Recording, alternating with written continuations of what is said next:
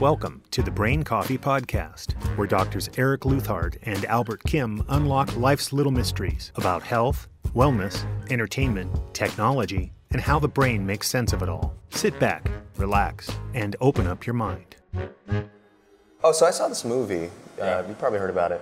This Steven Spielberg directed this movie, Ready Player One. Yeah, I've been meaning to see that. Yeah, it's pretty good. Very in line with, I guess human-machine interfaces is kind of a big part of kind of what I do, obviously. You probably know the setup. It's basically this virtual reality space called the Oasis, which is a great name.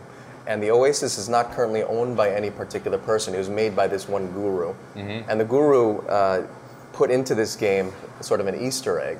And if you solve it, then you own the whole thing. And so, a bunch of corporate people in black cars, they all want to get, they want to solve this thing and own the whole Oasis and own everyone's souls, right? And there's a group of kids who basically are smart and they end up finding this Easter egg. And it's interesting, but one of the big points at the end is that the guy who basically ends up owning the Oasis puts it offline twice a week. So there is no virtual reality twice a week for everybody.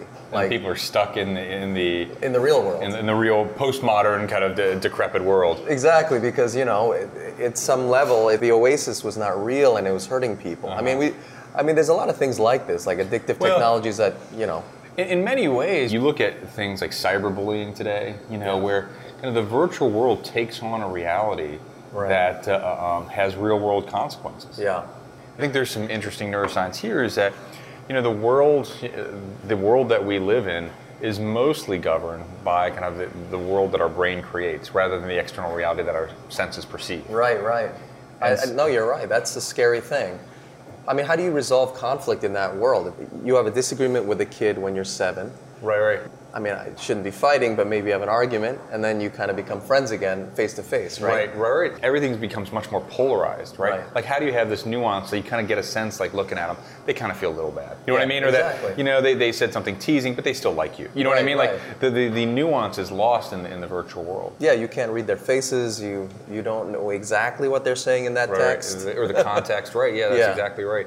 It gets at something also interesting, is when you look at, this is kind of diverging a little bit, but at artificial intelligence and how people can create these perfectly rendered virtual versions of stuff that never happened. Oh yeah, that's scary. And with fake news and like now kind of the ability to create truly believable fake content, it almost gets at this idea. I've been thinking about this term, like a quantum truth, like just like we've got quantum mechanics, for instance.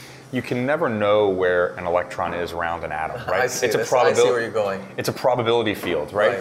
Now these days, with fake news and real news and virtual kind of rendered content, you can never really know what the actual fact is. Like Newtonian physics, where you could exactly know where something is and is gone. And so now you've got kind of a probability field of what may be true. Probability news, yeah. Probability news. Like you've got so much competing different content that is totally different representations of the world. But what's the most probable reality is probably the way that new news will emerge. Yeah, no, that's problematic. I mean, people are not willing to really be accountable for what they're reading. I mean, or even what they're presenting in the news, right? I mean, there's this, and maybe this is old school now, but I want to see more discipline in the way things are presented and the way you read things, right? I mean, right? Well, I think it's interesting. We all want that, but the just like we were talking earlier, the manner in which we crave content, where we're checking news, the pressure to put out content is so intense, and there's such powerful economics behind it,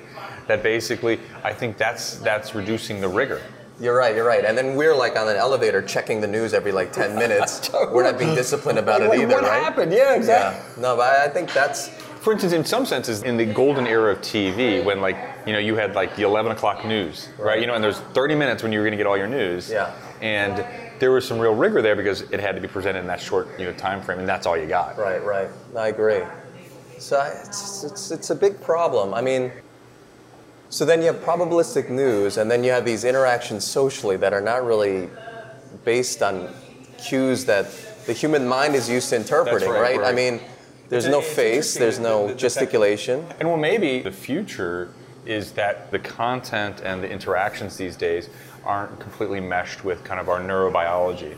Maybe kind of the next generation is, one can imagine VR, AR, where perhaps you see a virtual rendering of that person, that avatars, right? An avatar that truly represents, and that's actively capturing, facial recognition and social cues. So right now we text, and that's why, for instance, why animojis are becoming popular. Right. My kid likes them, actually. And you can have a little talking piece of poo, quite literally, that conveys your emotions, because it is capturing some of the content in a very proxy way. Right. I do have to say they're kind of cute, though. But no, but you're right. That's just the beginning. That's what it's. That's how you're going to be represented in this space in the future. Right? So like these very varied avatar versions that make the interactions perhaps more digestible. For nuance. I guess it's democratic in some ways, but then what do you base friendships or reliability? If someone has expertise in something, it's getting a quantum truth, right?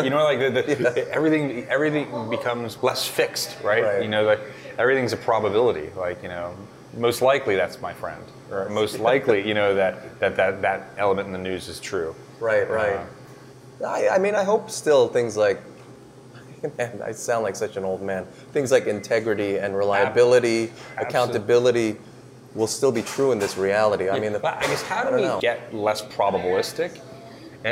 People talk about using AI, to best ferret out the truth. Right.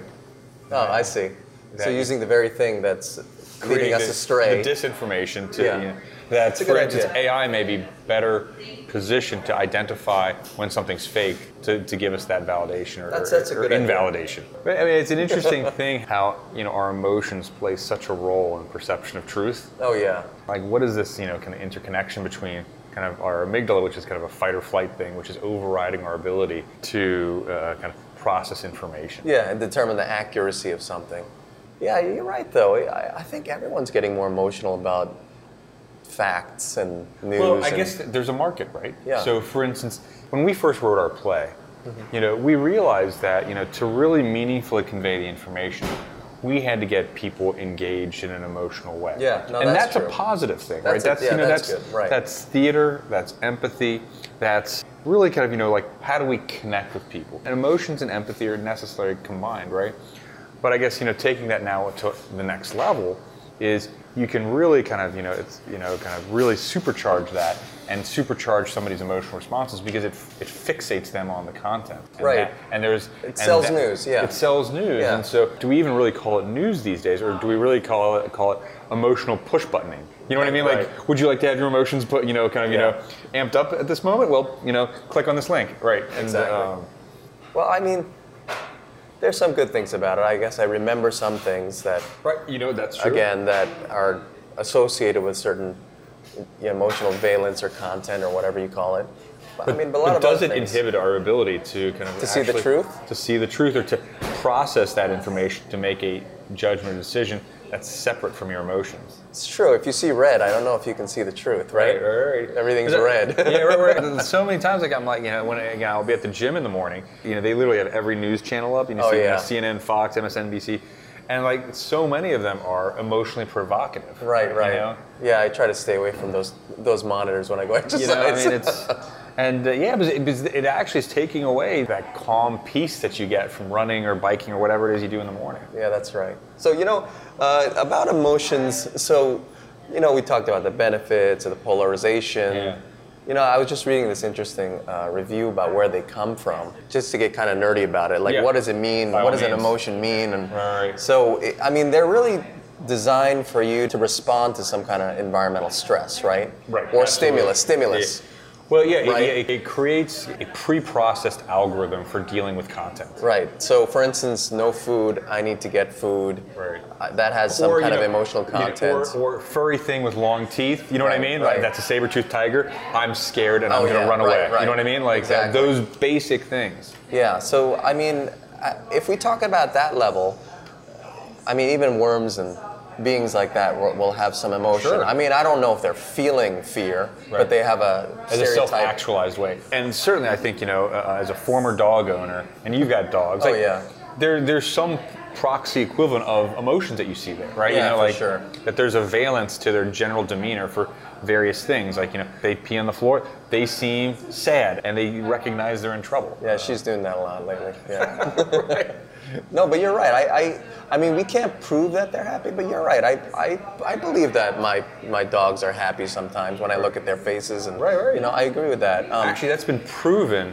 Like, you can prove the emotional response of it. They've been putting dogs in fMRI scanners awake. This is pretty interesting. Oh, I see. They put dogs in fMRI scanners awake, and they can train these dogs to sit still, and then they show them images of their masters, and you see areas associated with kind of like emotional activations where they become happy. So they definitely feel something when they see you. I see. Whether it feels like how we feel happy is another. Right, exactly. Right. That's interesting. So how do you build an emotional circuit from the level of a worm, like a roundworm? Actually, they use roundworms a lot in science, right, to study things. And then you get that to the level of, let's say, I don't know, like a reptile or bird, and then you go to mammals like mice, to primates, and to humans. I almost see it like as a color palette, meaning that like for the worm, it's probably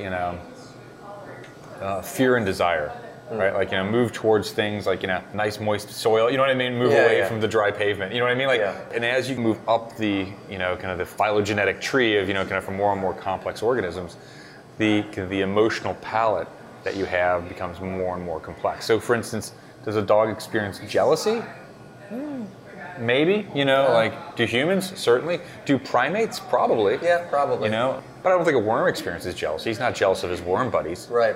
No, you're right. It probably, at some level, it gives you some advantage at the evolutionary part of the tree that you're at. That's right. With that. peers, right? Right. Actually, I guess more complex emotions happen once the organism becomes social. Right. Makes sense. Like if you're a singular organism, then that's not really in some type of community. So here's a question: do ants have emotions? Well, they have fear for sure. Do they have anger? They're made up of cells, but then each ant is a cell, so to speak, in a larger kind of hive mentality, they're right? More kind of like pre-programmed little automatons, No, but I heard that they exhibit some altruistic behaviors. That's true, they do. You're right. They will go get an injured ant and bring them back. And the ants recover. I guess it makes sense in some sense, if the whole colony can survive. But I don't know. There must be cases where that's not true. Like maybe getting that injured ant like lures the wasp in. Yeah, exactly. A whole bunch of frogs in or something like that. I don't know. Right. Yeah, no, that's interesting. So it can be on an individual level. It can be on sort of a hive level, almost like a colony level. So like is it almost like the colony an aware organism? Yeah, right. Exactly. I mean, it seems to act that way, right? It certainly does. One mass. It certainly does. And I mean, you could argue that humans, interestingly enough, I mean, we're kind of a colony in the sense of we're certainly a collection of mammalian cells, but by number, we have more bacterial cells in our body than mammalian cells. That's interesting. That's true. Like our gut is full of a whole diverse population of different, kind of bacteria that play a very substantial role actually in our mood and our emotions. No, you're right. If you alter your gut biome, that you can become depressed. Yes. You can develop neurologic disease. And it's interesting because we talk about like what's your gut say. You know what I mean? And like, and as it turns out that's really legit. Yeah, no, that's interesting. It's just looking at a different level. If you look at humans as ants, for instance. I mean, now this gets interesting. Yeah, that we do have mob mentality, and so maybe to kind of expand that and push it a little bit, is a collective group of humans a self-aware organism? Like, so is the United States an organism unto itself? One could argue yes. Like, does it have to be self-aware to be an organism? I guess that's one. No, but it certainly has an information organizing system. Meaning, like if you think about the internet, you think about it preserves itself. Like for instance, just as we would be willing to take out our appendix to save our life, right. That we would the U.S. would go to war and sacrifice soldiers to preserve its existence. Yeah, that's true. I'm not sure if it's always self-aware, but I agree with you that it acts like an entity. It acts like an independent organism. Yeah. And so, for instance, if you asked any cell in your body, "What's your name?" it's not going to tell you Albert Kim. Right. Like you wouldn't say, "I'm the United States." Yeah, exactly. I mean, maybe there's some politicians who would, but Just speaking of the United States and patriotism, I just heard a funny joke. It's a bit random, but someone said that we should update the anthem. And why he's making this whole argument about why should a country have its own theme song like a teenager, and then the idea that we have to update ours because nobody uses the word spangled anymore is just kind of funny. Yeah. I'm going to make sure that at some point today I'll use the term spangled. Yeah, or maybe it should be like star-filled or star-studded banner or something. Yeah, that's what we're thinking about.